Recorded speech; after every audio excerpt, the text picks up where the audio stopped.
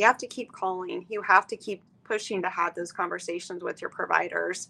You have to be your own advocate. Like I said, there's so many specialists that you have to keep making the phone calls. I know it gets daunting and having to make phone call after phone call to a provider to get them to call you back, get them to call you back because you are so busy. But you just have to keep advocating for your loved one and for yourself. As our parents grow older, it can be difficult to guide them through their golden years while still respecting their autonomy and fitting it into our already complex lives. Welcome to the Parent Projects podcast, where our guests share practical wisdom to tackle the issues that impact adult children of aging parents. I'm Tony Sievers. Thanks for joining us today. You know, the fall protection is something that is a little bit foreign to us, I think, for most of our life. It's not something you think about. We wear helmets when we ride bicycles. These are things when you're going to go out there and you're going to do some pretty outrageous activities. Maybe you're watching Red Bull and you're watching those guys do some pretty insane things.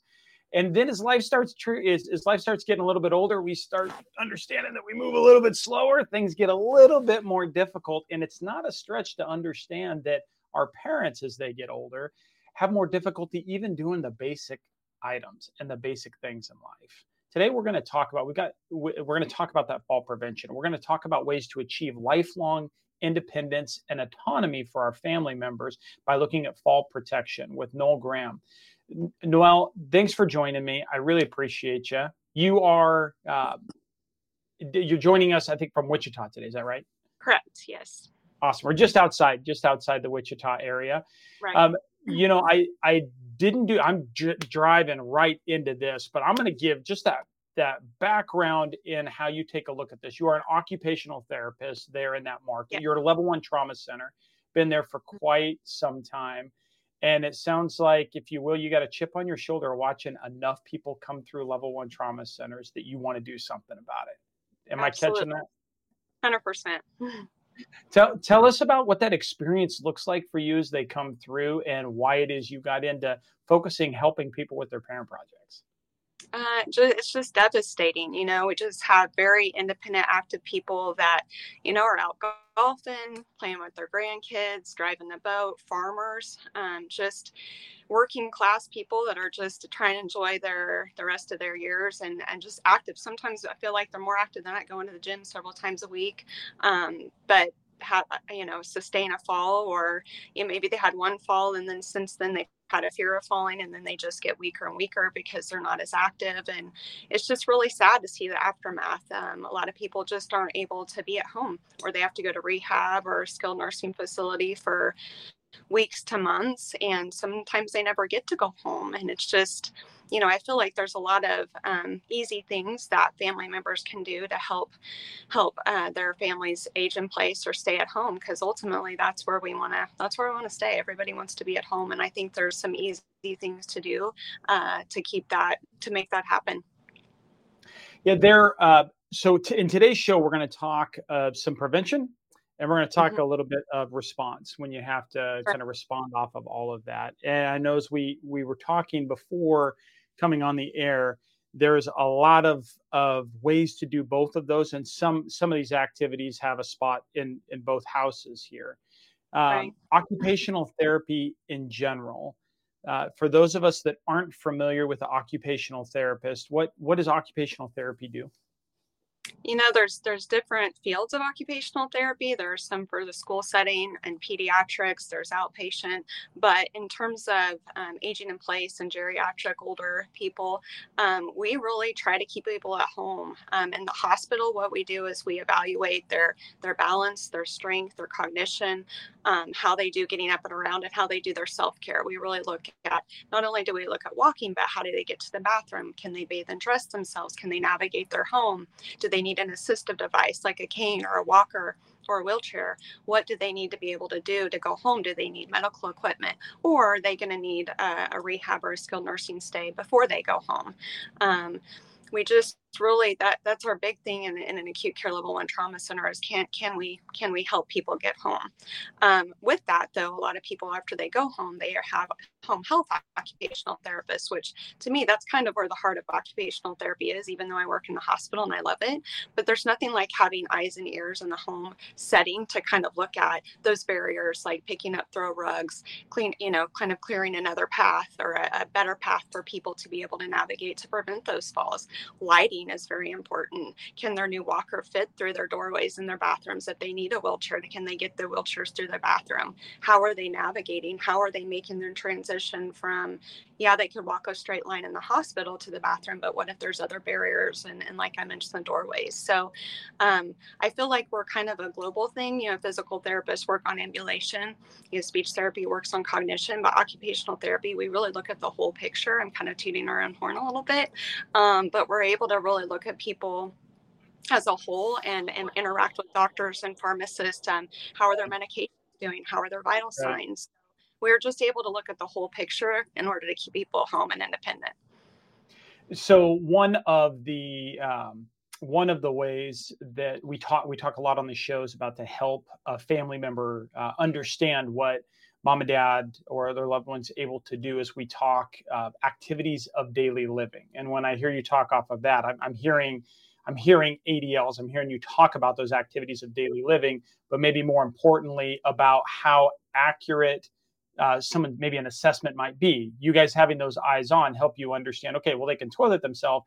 In the cases that the toilet is lifted a little bit higher, it works off of this, or something that sits out that way. They've got a clear path that works. Am I tracking and how that relates?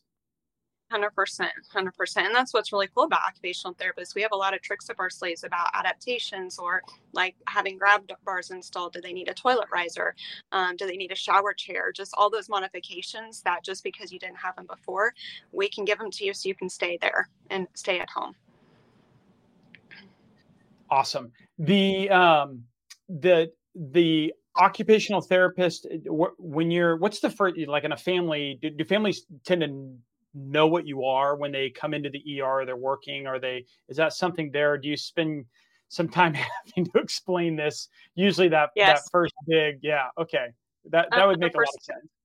Yeah, a lot of people are like, oh, honey, I'm retired. I don't have an occupation anymore. So that's always, I would love to change our title in that regard, but that's okay. I love what I do. And usually I always tell my students about how you have to sell our service because we are a service.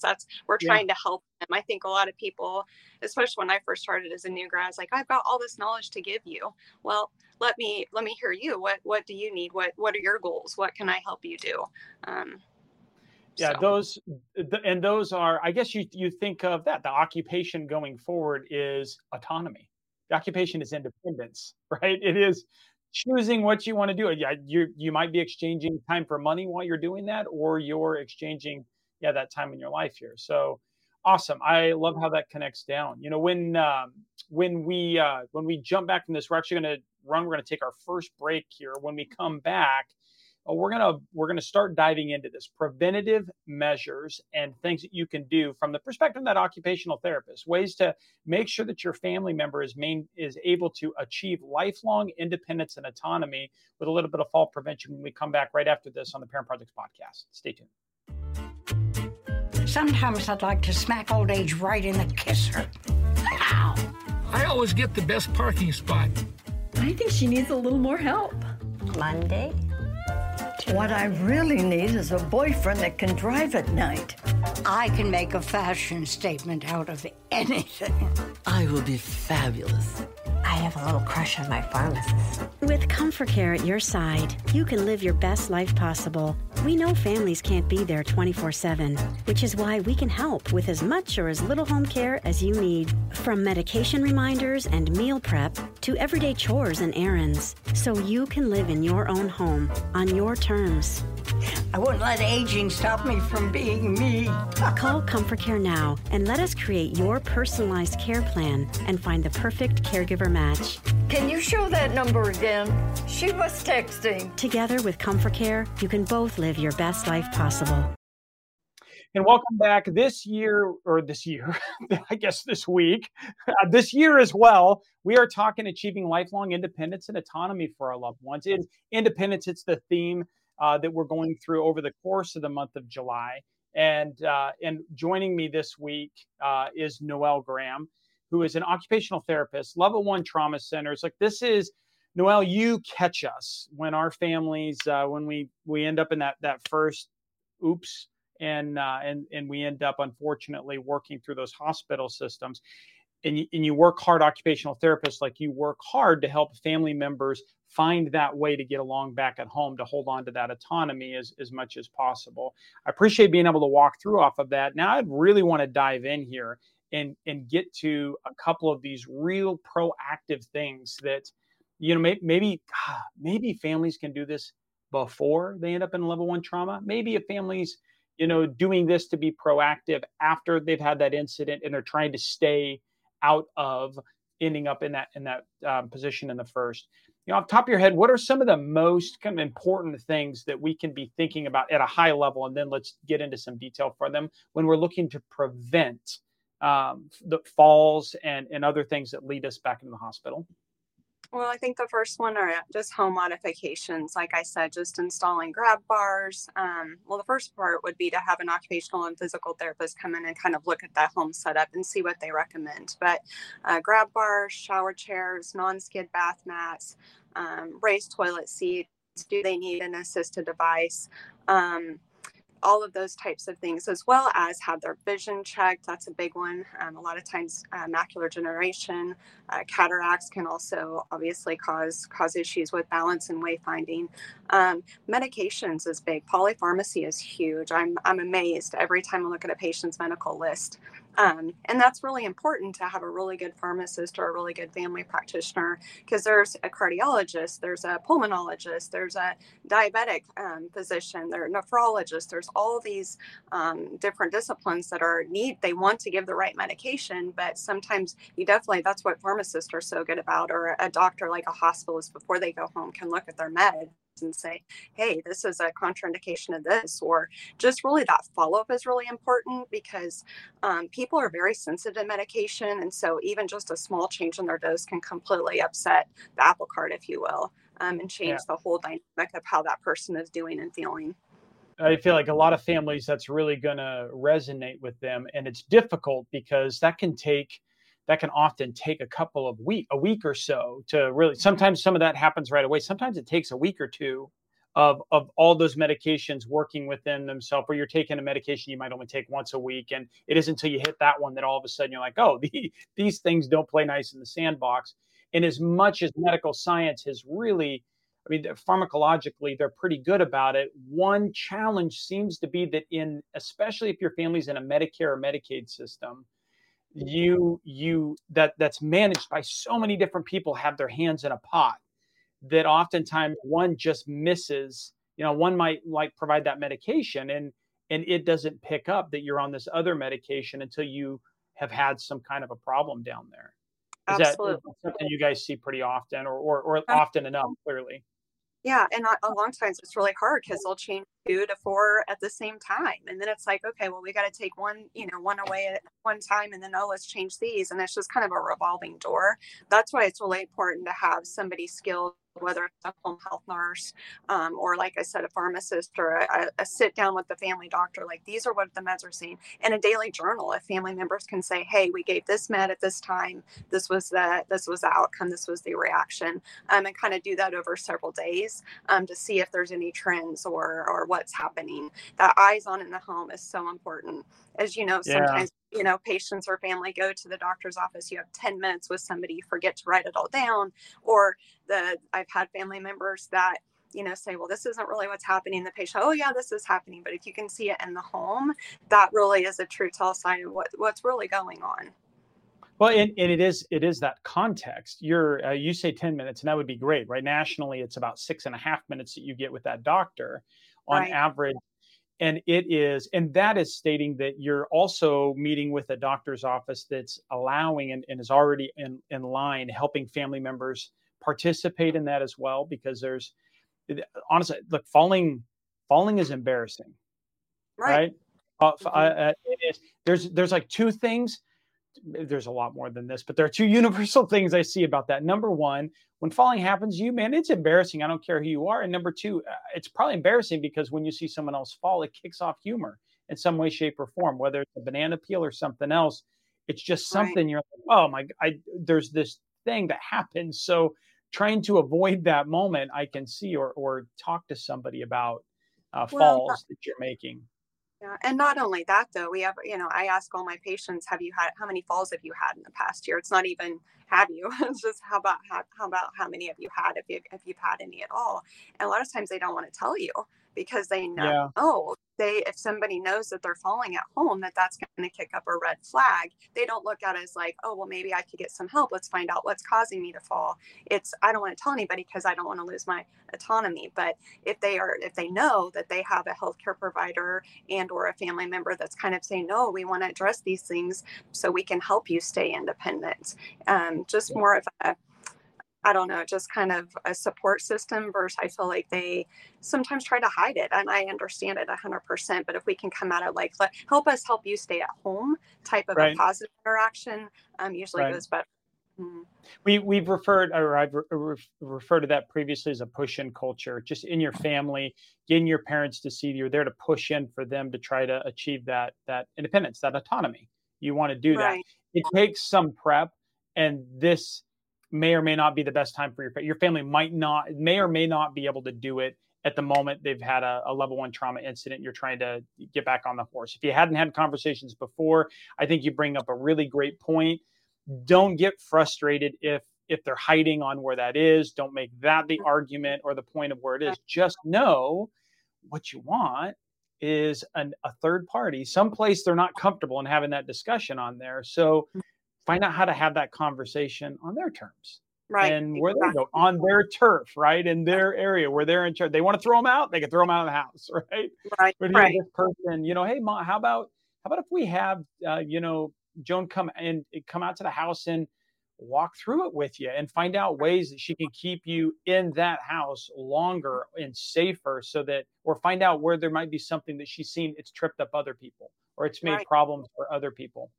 I got to tell you, there are things, Noelle, where, my family, my mom's going to listen to you more than she's going to listen to me, right? It's just going to be difficult. And those are, I think it's a blessing of what you guys do.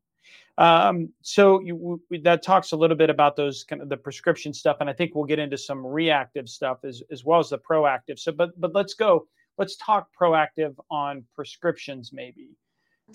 Anything out there we can be thinking about proactively, specifically for managing of medications? I think you said journaling. By the way, that was not a paid plug. Everyone knowing that what's coming in August with the new Parent Projects app. Our web app is the ability to see those things and to track those medications. And I did not set her up for that. But other than kind of journaling, you talk maybe journaling that so that we can go back and, see that ahead of time. Anything else proactively around medications we could be thinking about? Definitely a regular check of vital signs. I see a lot of drugs that cause dizziness or feeling lightheadedness or affect your balance, but vital signs are, especially orthostatic hypotension. I see that a lot when people go from a laying down to a sitting to a standing position. A lot of medications can affect that blood pressure.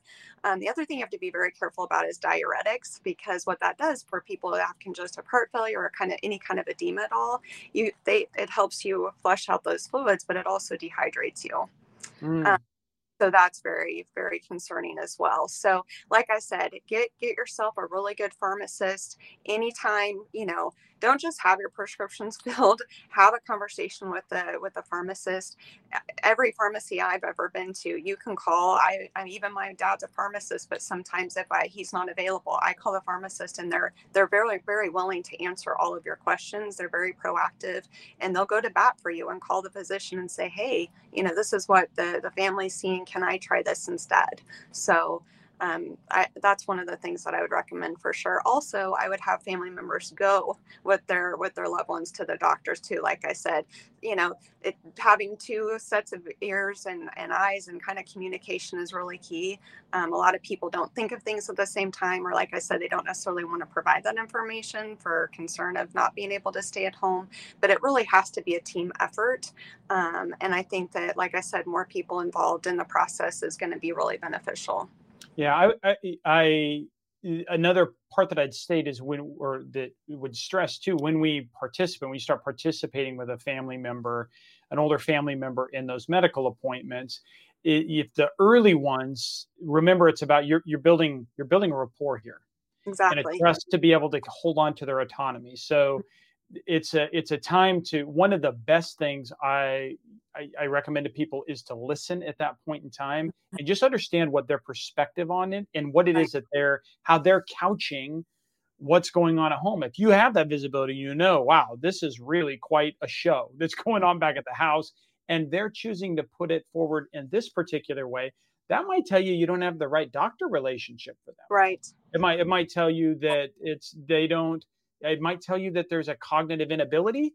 It might tell you that they just don't trust. And you can start to pick those things up a lot easier if you take up less of the time trying to communicate into that gap and Absolutely. spend more of the time just listening to where they're going and how they would explain that.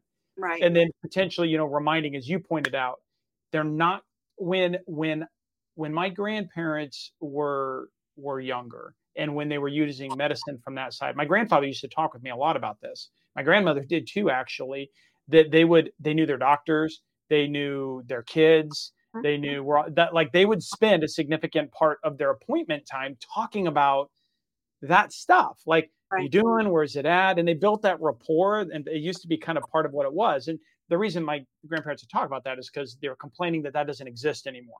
That's like right. Doctors don't care. They don't care to understand that, and they don't work through that. Truthfully, probably a part of really just the payer model of how much time they have and where they have to go. But that was that expectation.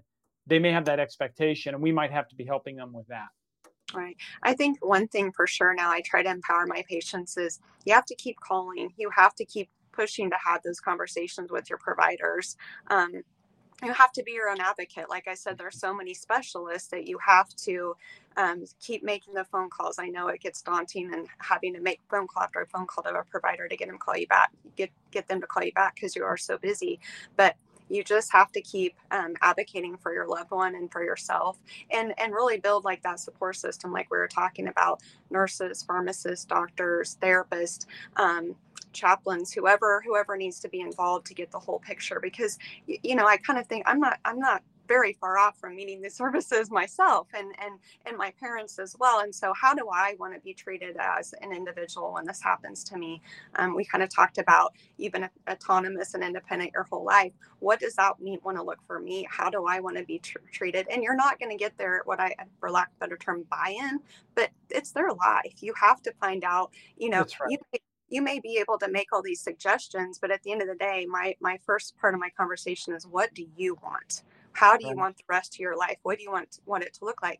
And there may need to be some modifications and some changes, but I want to get that as close to that picture as I can. And having somebody talk to you about that versus, you're not doing this, why aren't you doing this? You can't do that, Mom, you can't do that. Help me help you to stay at home. What can I do? What's important to you? Maybe we can kind of, give and take on some things, just to make sure that it's their life. How can we help them? Well, that also opens a conversation to be realistic with yourself and with your family member. First of all, your parents don't want to, a lot of reasons why they don't talk to us about stuff is because they don't want to trouble us. They know we're busy. They know we have a lot that's going on, right? Mm-hmm. And so being honest sometimes of just throwing up and saying, well, this is how much time I have to do this. It seems like you need this and this and this to be autonomous. I don't have the time to be able to push in and do that.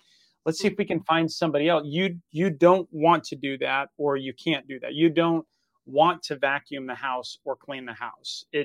That's not how you want to spend that time. I don't have the time to work off and do that. It would make sense. We're going to find somebody to do that. It's their responsibility, but it's your responsibility, Mom, to have a clean house and have a safe house. That's not my responsibility. It's your responsibility from that. So how do I help you to be autonomous? You have to be able to exercise that responsibility what can I do? Like, let's go find someone who can help you do that, who does want to do that and doesn't Right. mind doing that for you. And then you can start working through these other realistic things. That seems to be that as I watch all of these industries, more than 70 industries of people that touch a family, and that's just what we found so far, that touch a family going through this, they all come into their piece. The best of what they have to offer comes when mom and dad don't want to do that thing anymore or can't do that thing anymore. And oftentimes the way that we approach it is it's when we don't want to do it.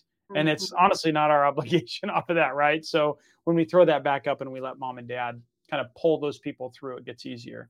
Right. I love the use, though, of third parties to come in and to help communicate that. Makes a lot of sense, whether it be that the occupational therapist or it be a pharmacist that's able to look at all the scripts and walk through something like that. Let's talk about home order. Setting a home in good order, right? Of what that would look like. One story I shared with you before, and I'll briefly throw it down, was an early client in Move Management who told me she had, a good 2 to 4 hours of good energy every day. That's what she had. Right. And she didn't want to spend it vacuuming her house. And so where that discussion led off of that could have been someone to come in and do that. But for her, it was like, do you need this much house? Right. That, and she was like, do you want this much? Well, maybe I don't want that. And that's literally what she said. Maybe I don't want that. Maybe I don't need all this because I don't want to clean all of that. I don't want to take care of all of that. And that drove into that next conversation. What are the things that you would make a recommendation for of preventatively putting a home in good order as they're getting older? Well, like I said, just having an occupational or physical therapist come out and evaluate that. But the big thing is just removal of clutter. We talked about that that generation where there wasn't a lot of extra, and just all the mementos through the year that from your kids and your grandkids, it all just kind of starts to pile up. But like you said, that 2 hours of energy to us, it's like, well, just clean it up, take it room by room. But if somebody, like you said, only has 2 hours of energy, that becomes very difficult, along with the kind of the nostalgia of, okay, well, let's take a picture of this and then maybe not keep it. Clearing those pathways, because a lot of times when people are older, they start to use assisted devices like walkers and wheelchairs. They might not fit through those doorways anymore. What home modifications can we do to gain them more access? Or like you said, do they need to move to a smaller apartment or a smaller place? Picking up throw rugs for sure. I know that's a lot of times one of the hardest things to convince people to do, but as we age, we lose that elevation of our leg or leg weakness to where in our balance or our vision, we're not going to see all of that or even have that proprioception in our extremities to know that that's there. And that could easily cause a trip. As well as pets are a big thing too. I don't know how many people I've said, oh, I tripped over my cat or my dog. And that's a really tough conversation to have, but maybe we have somebody that comes and takes them for a walk. And, when you are getting up and around, there's different things, there are a lot of dog walkers or vets that are people that can come out and help you with that. I have had a lot of patients say, I ask them, are you responsible for the cooking and cleaning and laundry? Yeah, but I haven't done it in 6 months, so that's also a concern for safety and cleanliness and hygiene as well. And like I said, all those home modifications, bathrooms are a big place for falls too, where we can definitely keep people safe. Lighting is a huge thing. If there's not good lighting, that's a really easy thing to fix. A couple extra light bulbs or a couple other installations or, lamps to be put in so that there's good lighting. Yeah. And that's lighting's a really interesting one because it looked a lot different than what I thought good lighting was. My, in my first parent project, the skylights everywhere. It was gorgeous. There was plenty of light off of all that. That wasn't actually the type of lighting that they needed. They needed lamps on countertops, kind of task lighting that sat over the top of something. And that was our quick, honestly, that made a huge approach up front. And it was one way that we could recognize where things were going was, we're going to set lamps. We're going to set lamps into some areas, add that into it until we determined, okay, well, what needs to be installed? Do you need under counter lighting? Do you need, what would that look like to be there long term? And every situation, every family situation is different for how long, Sure. and what modifications really to make to a house. You could add lamps in order to provide that at that site, or if this is the Alamo and it's a place where you think they want to write it out, that might make sense to invest in some of that lighting that looks a little bit different there, or softer lighting, Right. the different color. Sure. Motion lights are really important too. I've had a lot of patients say good things about that, especially at night. If I get up in the middle of the night, I'm disoriented. I can't see where I'm going. So you throw a couple of years to that, and that makes it that much more difficult. And then you throw balance issues. That becomes a real big thing. We have a lot of people that fall at night. So even having those motion detectors detections when you get up, that cues the lights to come on, and you automatic, that way you're not reaching for the lamp, or you can't get to the switch fast enough because it's across the room. Right. That motion detects you're getting up, or you're entering the bathroom, and it comes right on, and you got your light. So that's also something. And they do make, I've seen lots of great products on the marketplace for like under bed lighting, so that when they step down, that light comes on and it lights up that general area there. It's just really, I have a note here of a couple of those big ones working from that. Where you're talking about pets, I know like pets where they're maybe litter boxes for cats or something, are in smaller bathrooms, but that bathroom now, there's in the way off of that bathroom become a trip hazard, particularly at night when they're trying to work through it. Sure. We see it in that lighting in particular over staired areas where they come back in the back stair. We pay attention to the front of the house and we look at accessibility off of that, but think through when they're going to go out the back, and if they're going to check something out at night, or how do they do those basic tasks? How do they take garbage out? Right. What's that route look like during the day? What does that route look like at nighttime? And are those all safe places, railings on steps, right? Things like that. I'm imagining all the stuff that you guys like to hear and see happening at home. Absolutely. Yes. Is there, I know we've had a checklist in the past that had been done. I believe it was University of Colorado that had provided that. And I know the resource. It's an older resource, but it is posted at parentprojects.com. Do you guys have are there handouts, or is there a good guide that you can think through that's out there for walking through the house yet? Or have you run across something that you like to use at all?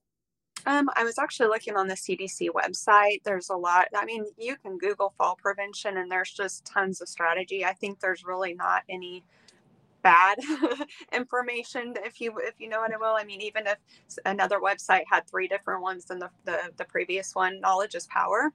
Yeah. And mind. So, absolutely, I know for sure CDC, a lot of medical journals have that information.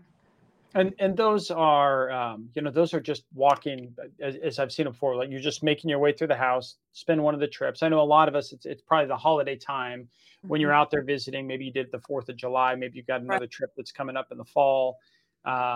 We tend to see a lot of them between the week before Thanksgiving through New Year's is a time where people get back there and they're like, oh my gosh, if you are prepping for that trip, this is something you want to be prepared to do, right? And as you're as you were looking at people and talking through, know what those ADLs are, the activities of daily living, so that you know what you're looking for and how to communicate that effectively to the occupational therapist, to the to their doctors on that side, and then do a walkthrough off of that. In prepping on home modifications, let's talk about what do we put? Bathrooms. Bathrooms are, man, they seem to be the room of trouble. What are you aware of out there? What's the type of stuff we're talking about?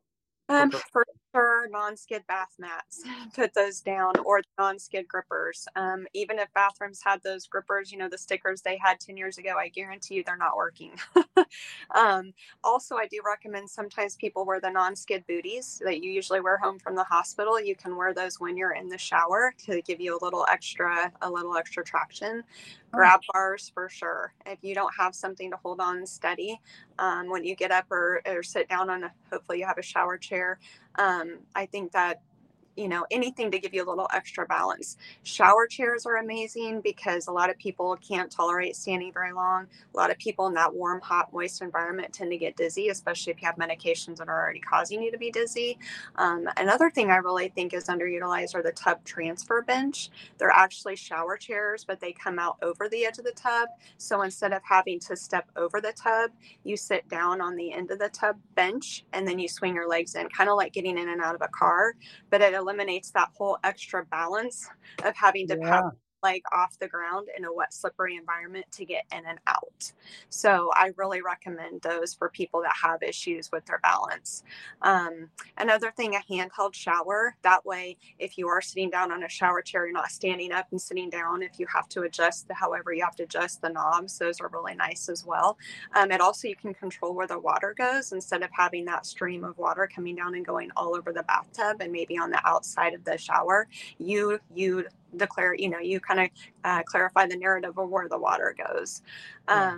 In the toilet, for sure, the toilet risers are really good. A lot of people, those older homes are very low toilets. And if you're trying to get up and down off of that toilet and you make you kind of fall back, there's a lot of times that people can fall either getting up or down, and then add a grab bar next to it as well. There are tons of toilet risers out there on the market. My favorite are the commodes that actually sit over the toilet. If you think of a bedside commode, you just take the hat out and put the commode over the top of it because you can adjust the height and it has rails on both sides. And I still wouldn't hesitate to put a grab bar right by the toilet as well. So those are the more safer things that I would say, as well as proper lighting, obviously. No, that's a wonderful list as it walks through, and especially from a preventative side, pretty quick and easy. Most of these seem to be assistive devices that you can add into a bathroom. In a moment, we're going to take a break here, and when we do come back from the break, we're going to talk through that next step, and that's going to be if you're looking to modifications, those more serious things you might be making more in a response as opposed to proactive against that. We are working and talking about achieving lifelong independence and autonomy with some fall prevention with Noelle Ghram. Stay tuned. We'll be right back right after this message to the Parent Projects podcast.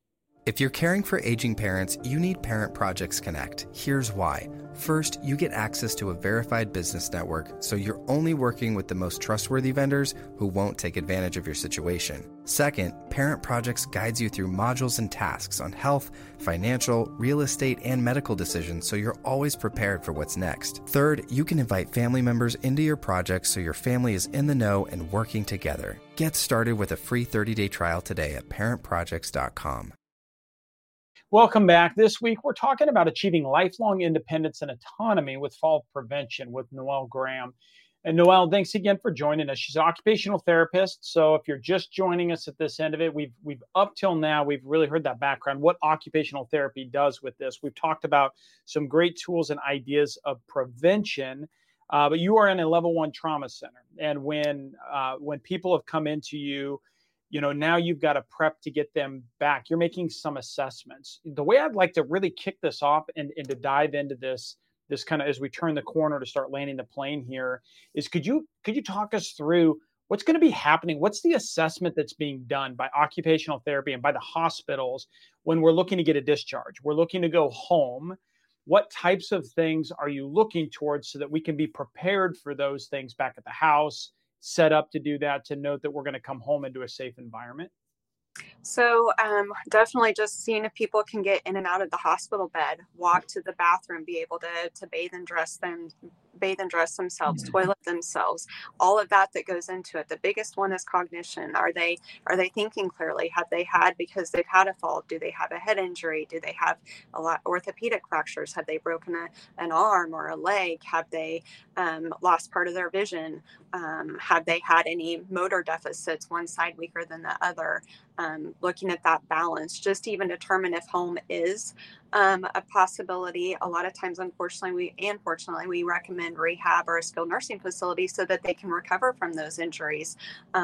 Also looking at their medications, their vital signs are also closely watched when they're getting up and moving around to make sure they can even tolerate going home. We've had people that they're on the borderline, they can kind of do those things, but I think after you have one fall, your fall risk exponentially grows for the next couple of months, just because you've been in the hospital, you've been less active, you've been sick, you've been on 1,000 different medications.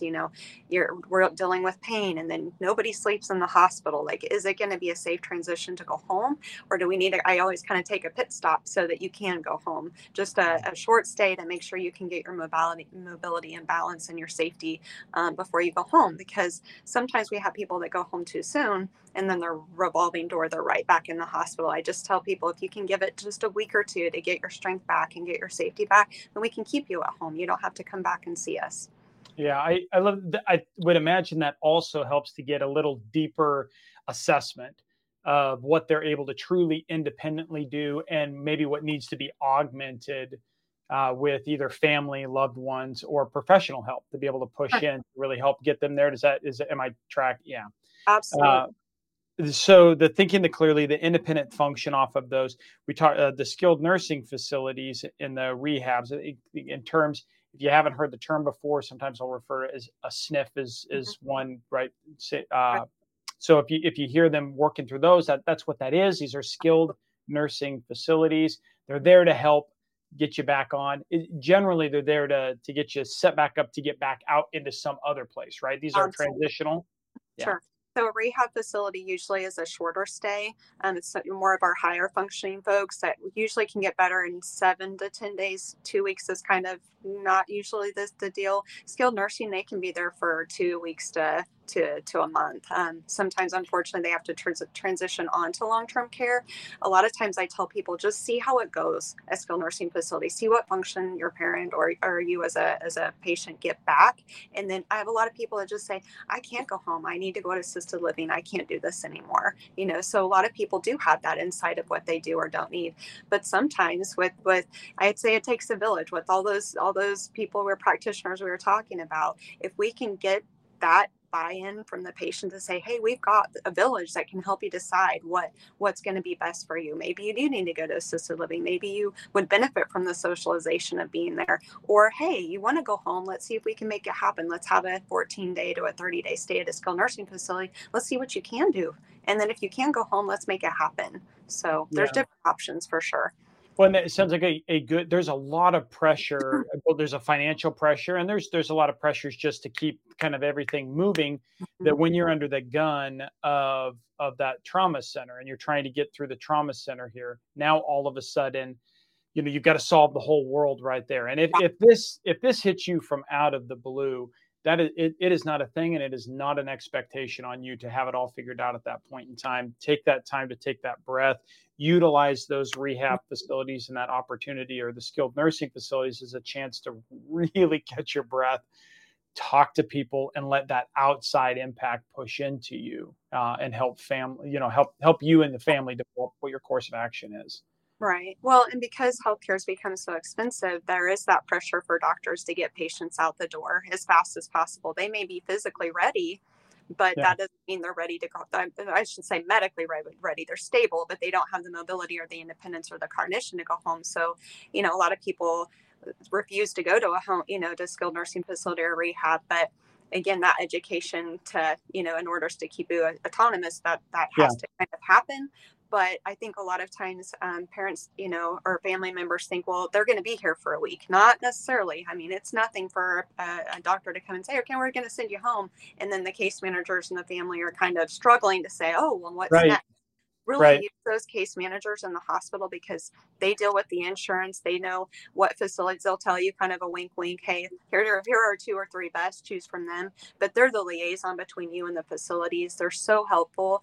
And they work with the doctor and then the patients and the family, like I said, with insurance, to kind of bridge that gap so that you're, I think when family members have members that go into the hospital, you have to be prepared, like you said, the next step quickly, because it happens way too quickly.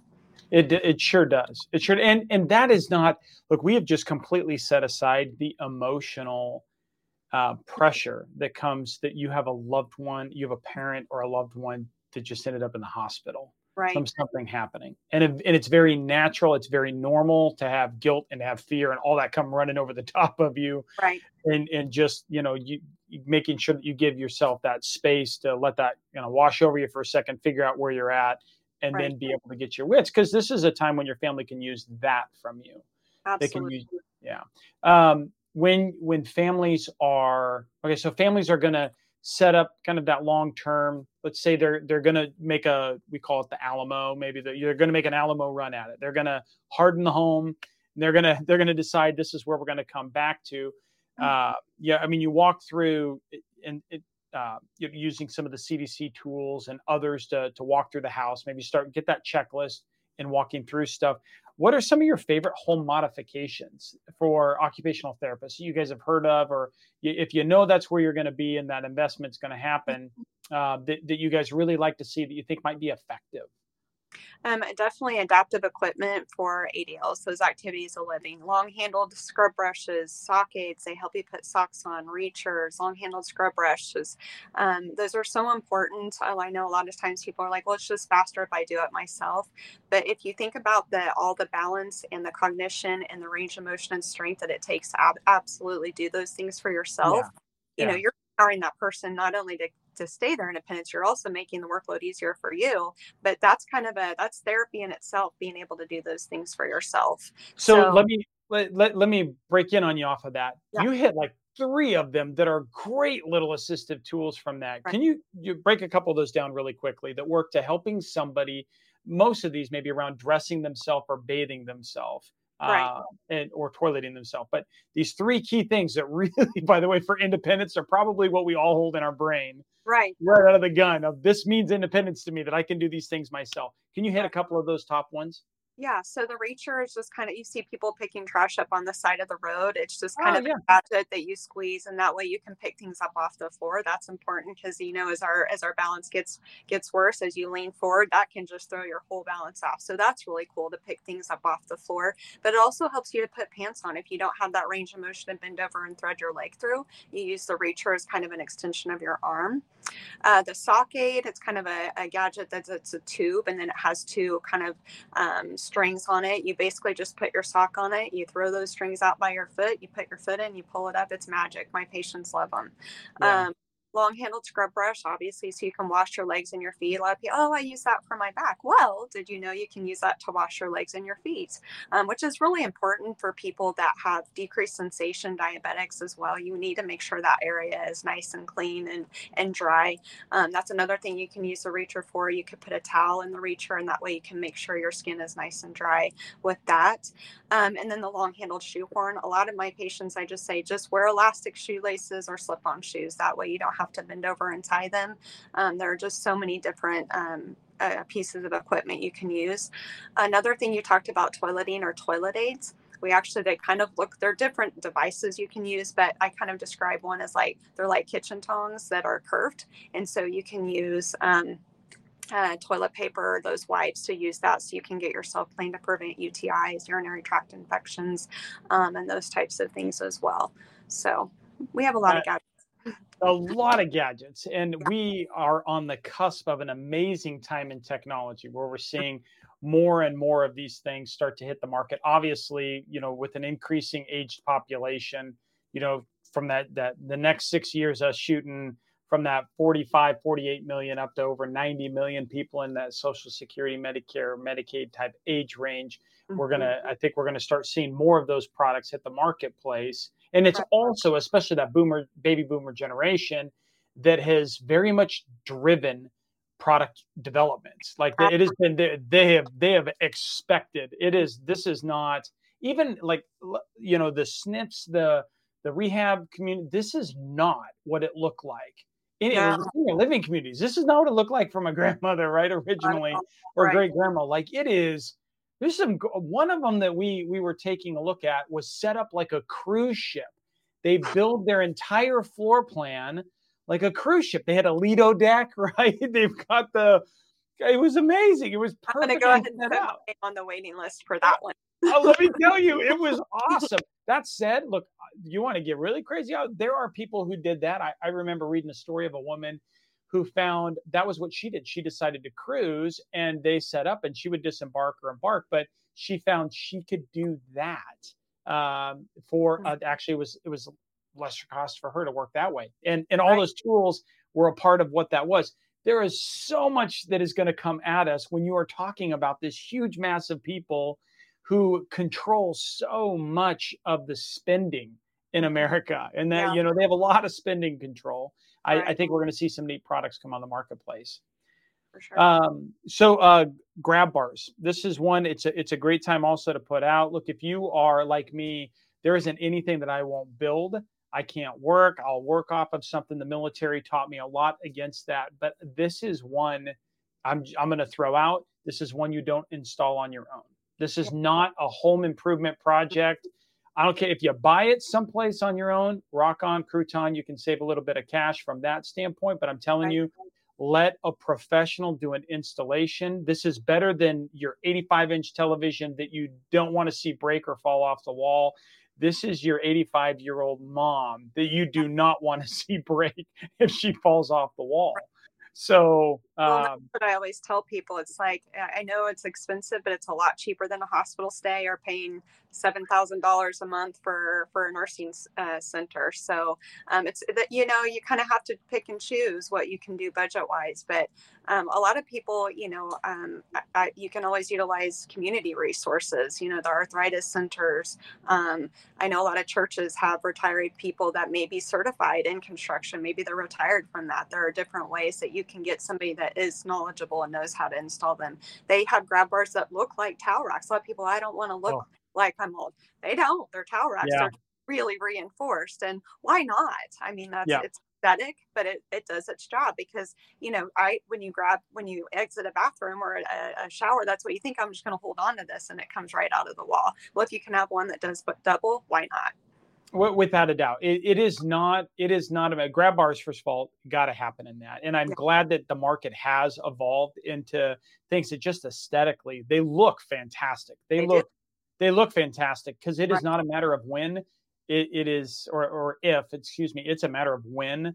Absolutely, you're gonna grab it. Somebody's gonna grab it, and it's gonna be able to provide that assistance. And maybe over time we'll see that's where the market just goes in general for these houses. So I hope so.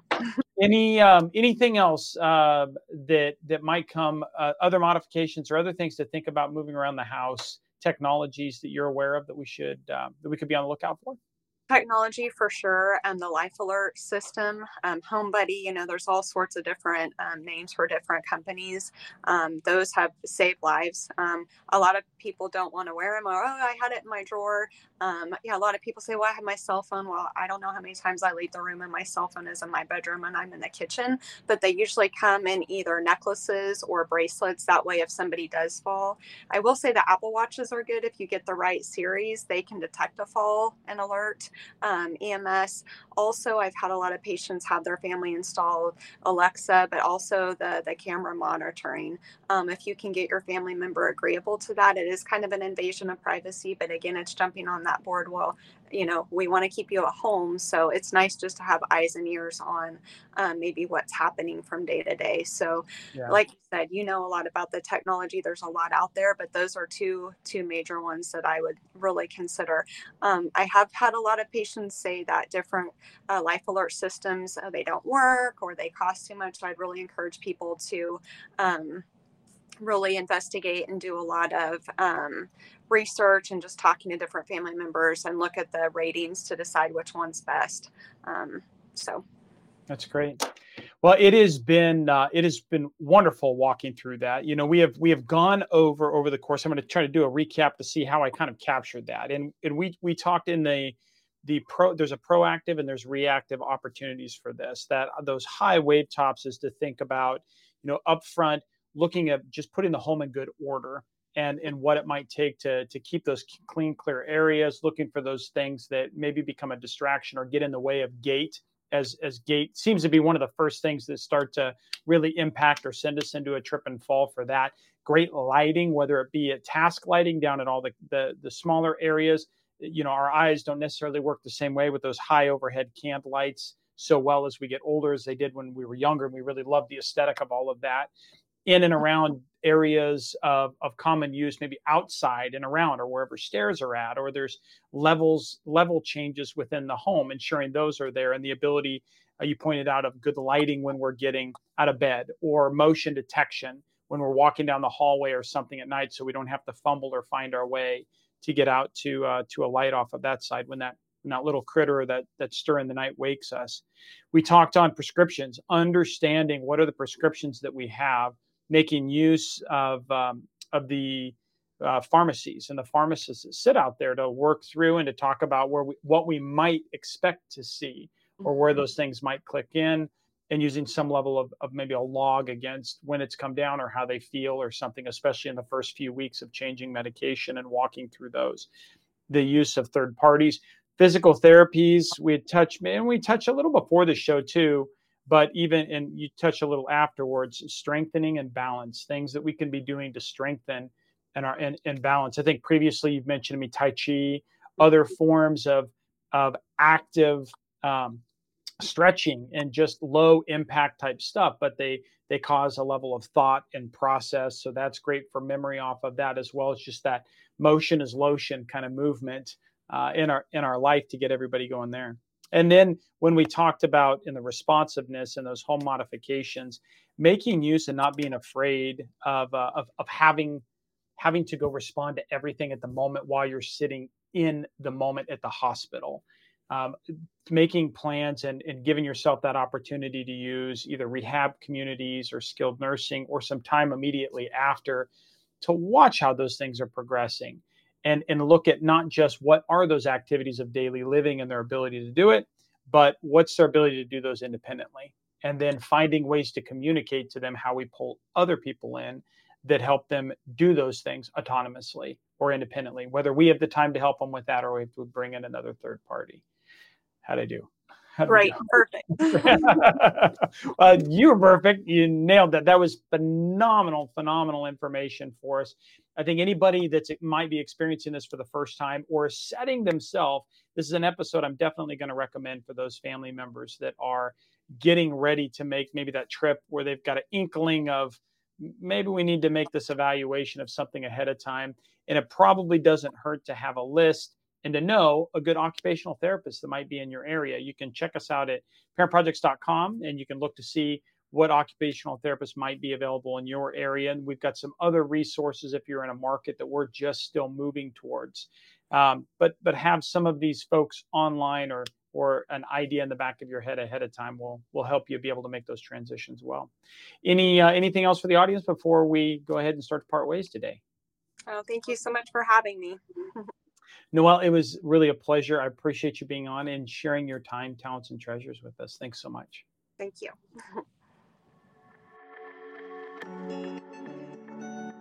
Well, that's it for the team this week, and thanks for joining us. If you've enjoyed the content, remember to subscribe and to share this episode on the app that you're using right now. Your reviews and your comments, they really help us expand our reach as well as our perspective. So if you have time, also drop us a note. Let us know how we're doing.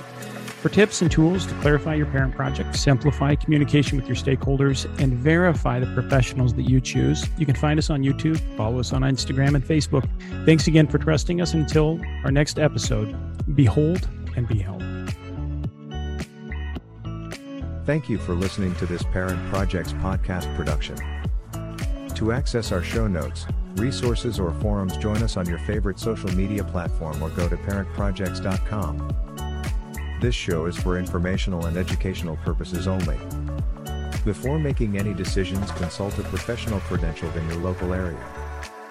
This show is copyrighted by Family Media and Technology Group Incorporated and Parent Projects LLC. Written permissions must be granted before syndication or rebroadcast.